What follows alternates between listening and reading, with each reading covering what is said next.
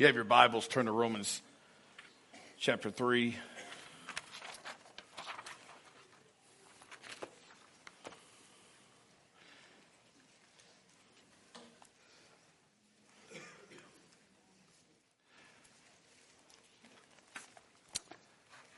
I recently was in a conversation, myself and another gentleman from our church.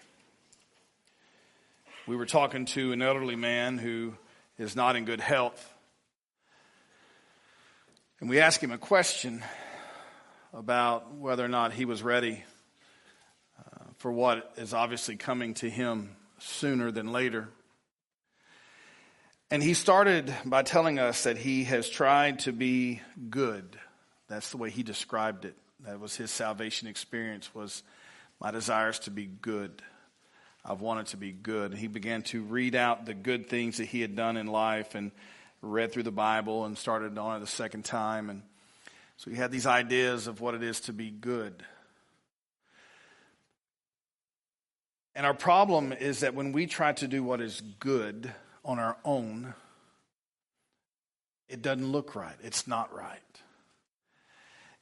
And the truth is, we can't do good without God. God must be what has changed us and what has happened in our life. New creation, everything changes. So I want us to look this morning in this Romans chapter 3. Paul is going to be kind of having this conversation as though he were having a conversation with someone, and they're talking about what is it to be all these different things. God has given the Jews the word, and he entrusted them with that, and he entrusted them by bringing Christ through them and everything else. And so the question is, what advantage does the Jew have? And Paul is going to say great in every respect, because they were entrusted with so much. The problem with the Jews is they rejected what was given to them. And they became a group of people who basically wanted to follow all of these laws and do all of these certain things in order to be found good. And they left God's plan out. And yet they were entrusted with it. It was brought to us through them, but yet they themselves refused to accept God's good gift of Jesus Christ. So as we look at this morning, let's stand together in Romans chapter 3. We'll begin with verse number 1. Then what advantage does the Jew have, or what is the benefit of circumcision? Great in every respect. This is Paul as though he's having this conversation. First, that they were entrusted with the actual words of God. So Paul's first statement was, listen, you were given the word of God. All right. What then? If some did not believe, their unbelief will not nullify the faithfulness of God, will it? And Paul answers, in fact, he says, far from it. Rather, God must prove to be true, though every person be found a liar, as it is written, so that you are justified in your words and prevail when you are judged. Just because man can't hold his word does not mean that God doesn't hold his. God is perfect, man is not. But if our unrighteousness demonstrates the righteousness of God, what shall we say? The God who inflicts wrath is not unrighteous, is he? I am speaking from a human viewpoint. Far from it. For otherwise, how will God judge the world? But if through my lie, the truth of God abounds to his glory, why am I also still being judged as a sinner? And why not say, just as we are seriously slanderously reported, and as some claim that we say, let's do evil that good may come of it? Their condemnation is deserved. What then? Are we better than they? Not at all, for we have already charged that both Jews and Greeks are all under sin. So guess what? Everybody in this room, guess what y'all are? Guess what we all are? Sinners. Verse 10 says, as it is written, there is no righteous person, not even one. There is no one who understands. There is no one who seeks out God. They have all turned aside. Together they have become corrupt. There is no one who does good. There is not even one. Their throat is an open grave. With their tongues they keep deceiving. The venom of asp is under their lips. Their mouth is full of cursing and bitterness. Their feet are swift to shed blood. Destruction and misery are in their paths, and they have not known the way of peace. There is no fear of God before their eyes.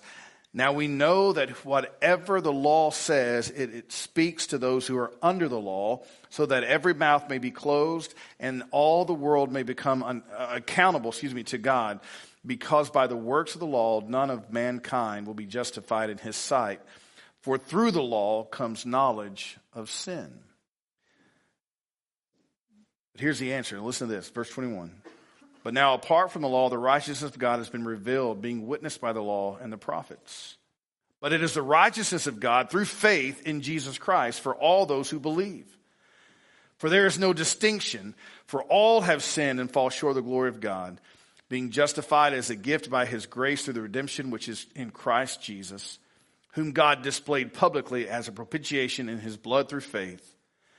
This was to demonstrate his righteousness, because in God's merciful restraint, he let the sins previously committed go unpunished at the present time, so that he would be just and the justifier of the one who has faith in Jesus. Father, we thank you that we have a problem that we are able to recognize because of your wisdom. You have given us understanding of our issue. So we thank you for that. And we also thank you, Father, for pointing out that we will never be good enough to overcome this issue. But instead, you, Father, have made a way through your Son, Jesus Christ. The propitiation, the payment, the very thing that we are desperate for, he took upon the cross. And he paid our price. And what the call is for us to have faith, to believe, to entrust ourselves to this Jesus. That literally he paid it all. Father, thank you. Thank you that he who knew no sin became sin, that we might become the righteousness of God. We pray this in Jesus' precious name. Amen.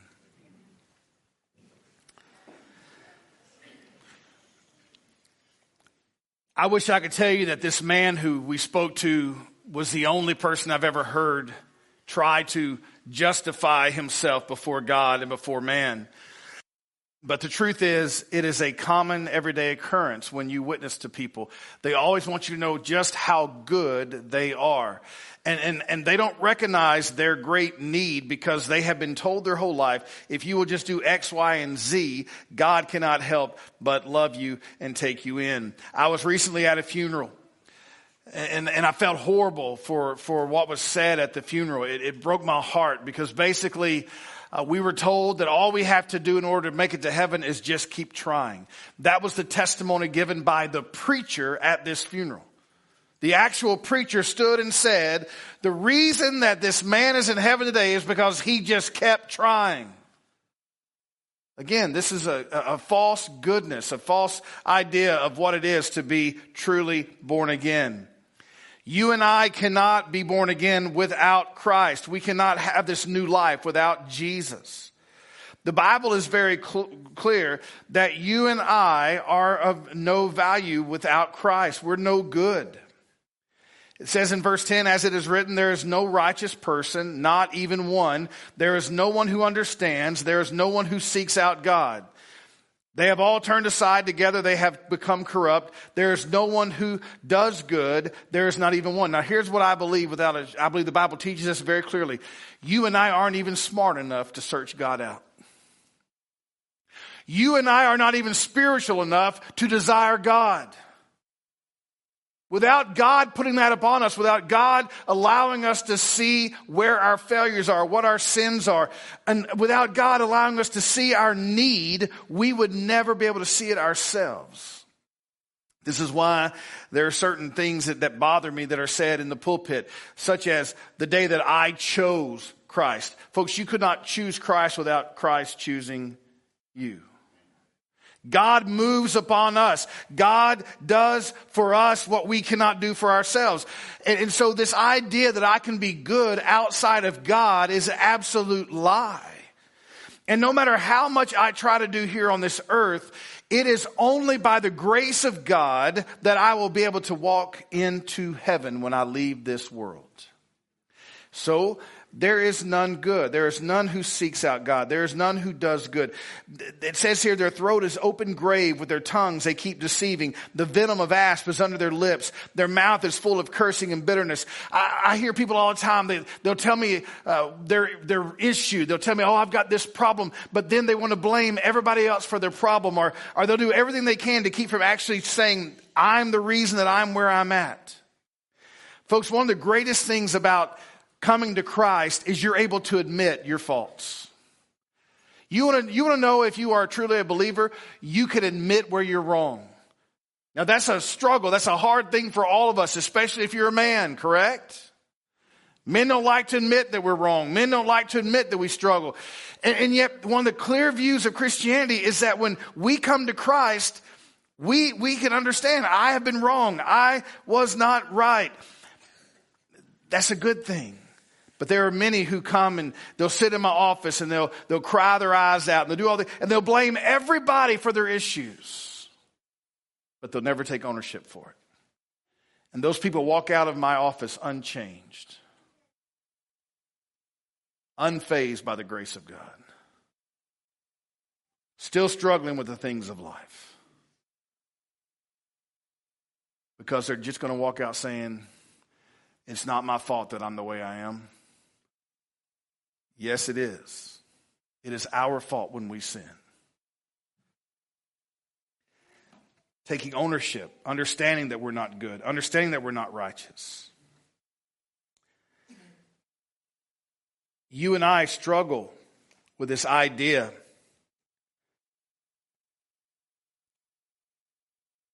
that God has taken our filth, our junk, our trash, our sin, and placed it all upon Christ.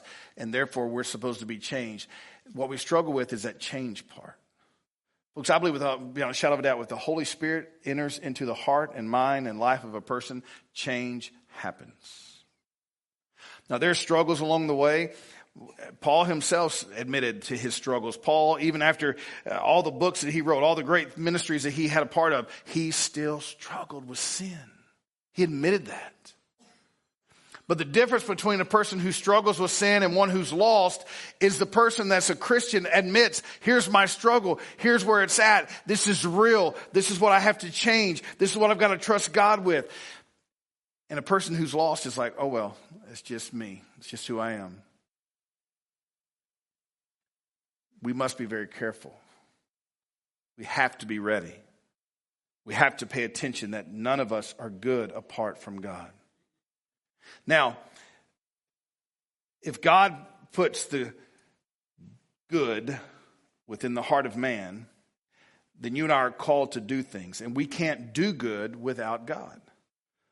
We cannot do, it is impossible to do good. It is impossible to please God without Him first working within us.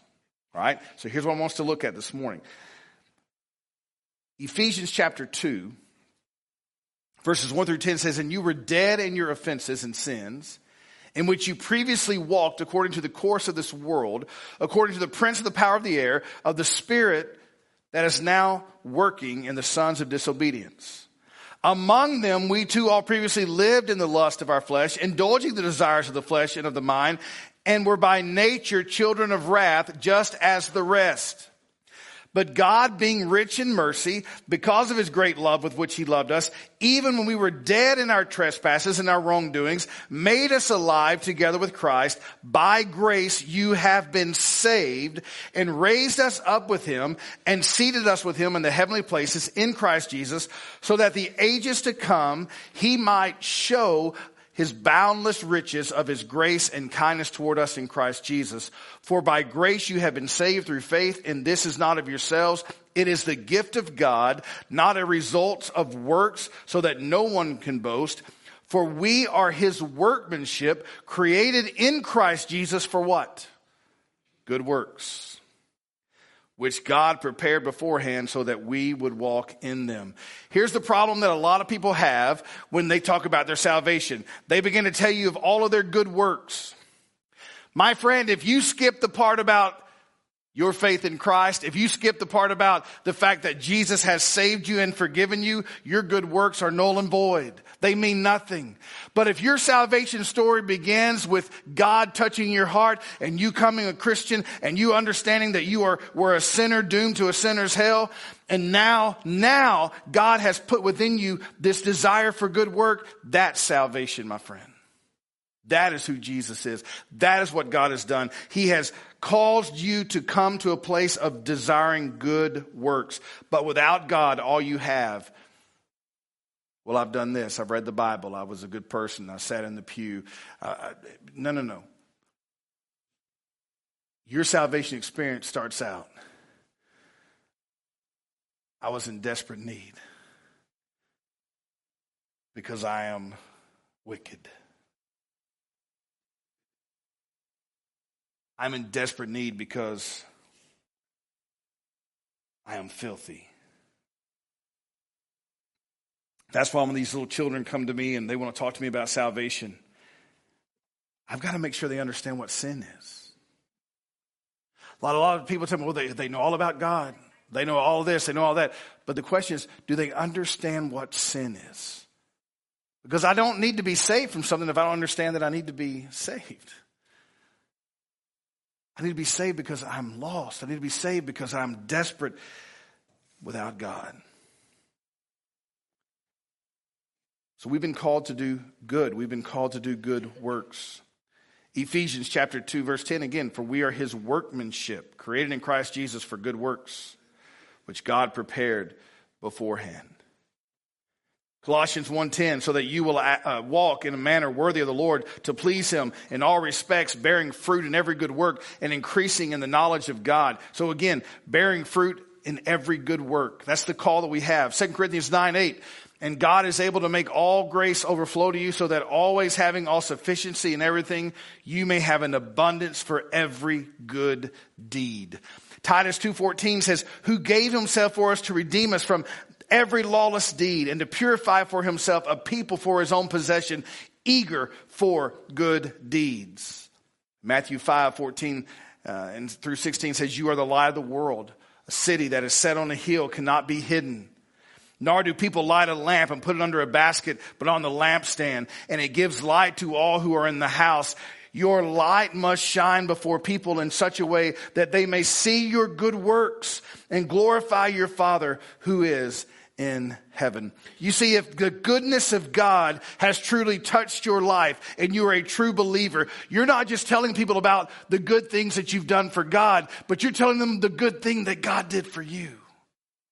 He saved me, that he sanctified me, that he is doing a work in my life, that one day I will be able to stand before him and that I will be in that place to be with him called heaven.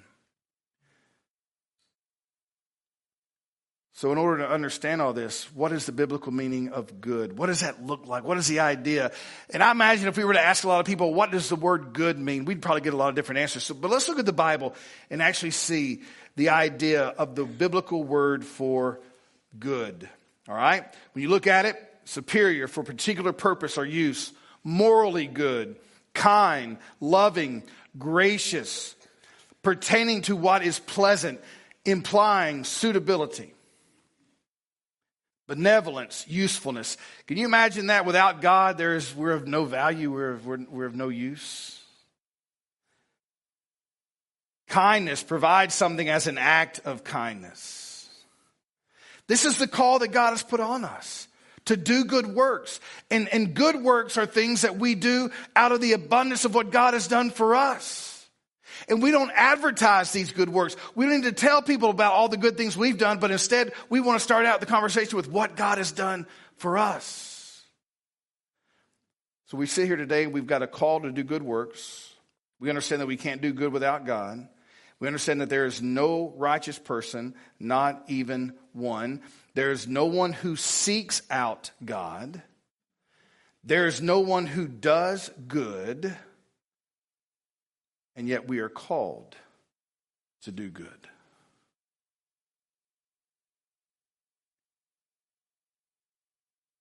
How do we fix it? How then can we become the people that God called us to be. 2 Corinthians chapter 5, if you have your Bible, turn there with me. 2 Corinthians chapter 5. God already gave us the answer earlier in Romans chapter 3. Now we're going to hear it again in 2 Corinthians 5. They're going to marry together. It's going to be perfect, and we're going to close with this simple truth. How do we fix this issue when none are good, and yet we're called to be good? Verse 15 says, and he died for all, so that those who live would no longer live for themselves, but for him who died and rose on their behalf. If you're a believer this morning, your first call is to no longer live for who? Yourself, but instead to live for God, to live for Christ, to live for the glory of God. That's our call. Verse 16 says, therefore, from now on, we recognize no one by the flesh, even though we have known Christ by the flesh, yet now we know him in this way no longer. All right? Well, I have an idea. I believe in God. I believe that Jesus was a good man. You know what? There were a lot of people who believed that Jesus was a good man. But the question is, do you now look at him as the only way? John 14:6, what does it say? I am the way. Right. No man comes to the Father except by me. This is the view. This is how we must look at Christ now. Not just as a person who was a good man, but now we look at him spiritually as the only way. Therefore, if anyone is in Christ, so if I view Christ in this manner, that he is the only way, if this is what I believe, the person is a new creation. The old things have passed away. Behold, all things have become brand new. Something has happened. God has changed an no good for nothing person and placed righteousness upon them. What was of no value suddenly has great value, eternal value. Why? Not because they're good, but because of the goodness of God. Verse 18 says, now all these things are from God who reconciled us to himself through Christ and gave us the ministry of reconciliation. Namely that God was in Christ reconciling the world to himself, not counting their wrongdoings against them, and he has committed to us the word of reconciliation. One of the greatest signs of all for a new believer and for a real believer is that we don't hold sin against others. Our desire is to reconcile them to the Lord. Verse 20 says, therefore we are ambassadors for Christ, as though God were making an appeal through us. We beg you on behalf of Christ, be reconciled to God. He made him who knew no sin to be sin for us on our behalf, so that we might become the righteousness of God in him. If you're here today and you're sitting there thinking, man, I've got a lot of work to do, would you stop for a moment and just listen to me? God has already done the work.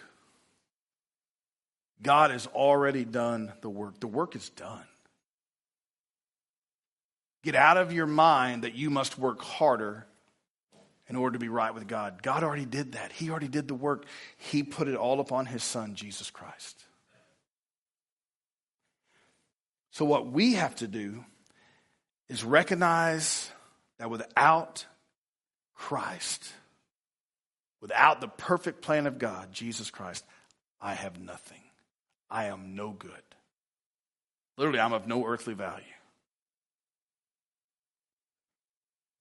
But when I no longer look at Jesus as just being a historical figure, but I look at him as being my Savior,